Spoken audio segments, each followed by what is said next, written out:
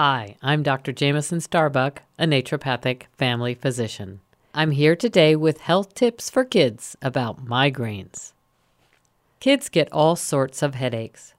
Stress headaches, headaches from banging their heads or from sleeping in a weird position. You can get a headache when you have a cold or the flu, or if you throw up a lot. But migraines, spelled M-I-G-R-A-I-N-E-S, are a different kind of headache. Migraines hurt more than most headaches, and they affect your whole body. When kids get a migraine, something happens that makes the blood vessels in the brain constrict. They get really small and tight.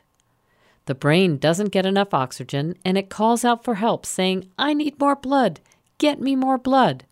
Your body responds, and more blood flows into your brain, making the vessels dilate. They get wider and wider and wider. Pretty soon, your brain is filled with lots of blood, and your head is pounding and throbbing and hurting a lot. When you have a migraine headache, you might also feel sick to your stomach and even throw up.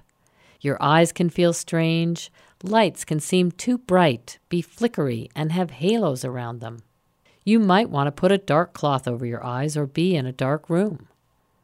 When kids have a migraine, they can be sensitive to smells and sounds. Smells that are normally nice, like cookies baking or fresh flowers, can make a person with a migraine feel sick. Music and loud talking can make the headache worse. Migraines last for a few hours or all day. Some kids get migraines once a year, some once a week. To figure out if you have migraines or some other kind of headache, your parents will need to take you to the doctor. You can help your doctor out before your visit by keeping a headache diary. That means you write down on a calendar the days and times you get headaches. Write how you felt with the headache and what you were doing the day before you got one. Make notes of how long the headache lasted, how much pain you had, if you threw up or had to go in a dark room, or had pain somewhere else in your body along with the headache. Also do some research about whether anyone else in your family has migraines. Your doctor will want to know because migraine can be a genetic condition, meaning a problem for many people in the same family. If one of your parents has migraine headaches, you have a 50% chance of having them too. Your doctor can give you medicine to help with the pain, but it's even better to prevent a migraine from happening. Here's how you can do that. Try avoiding chocolate, cheese, citrus, and chemicals like nitrates, MSG, or fake sugar. They are all known causes of migraines. You can also get a food allergy test to see if something you are eating is causing headaches. Stress can cause headaches, so talk to your parents and teachers about how you can reduce it. I'm not talking about less homework.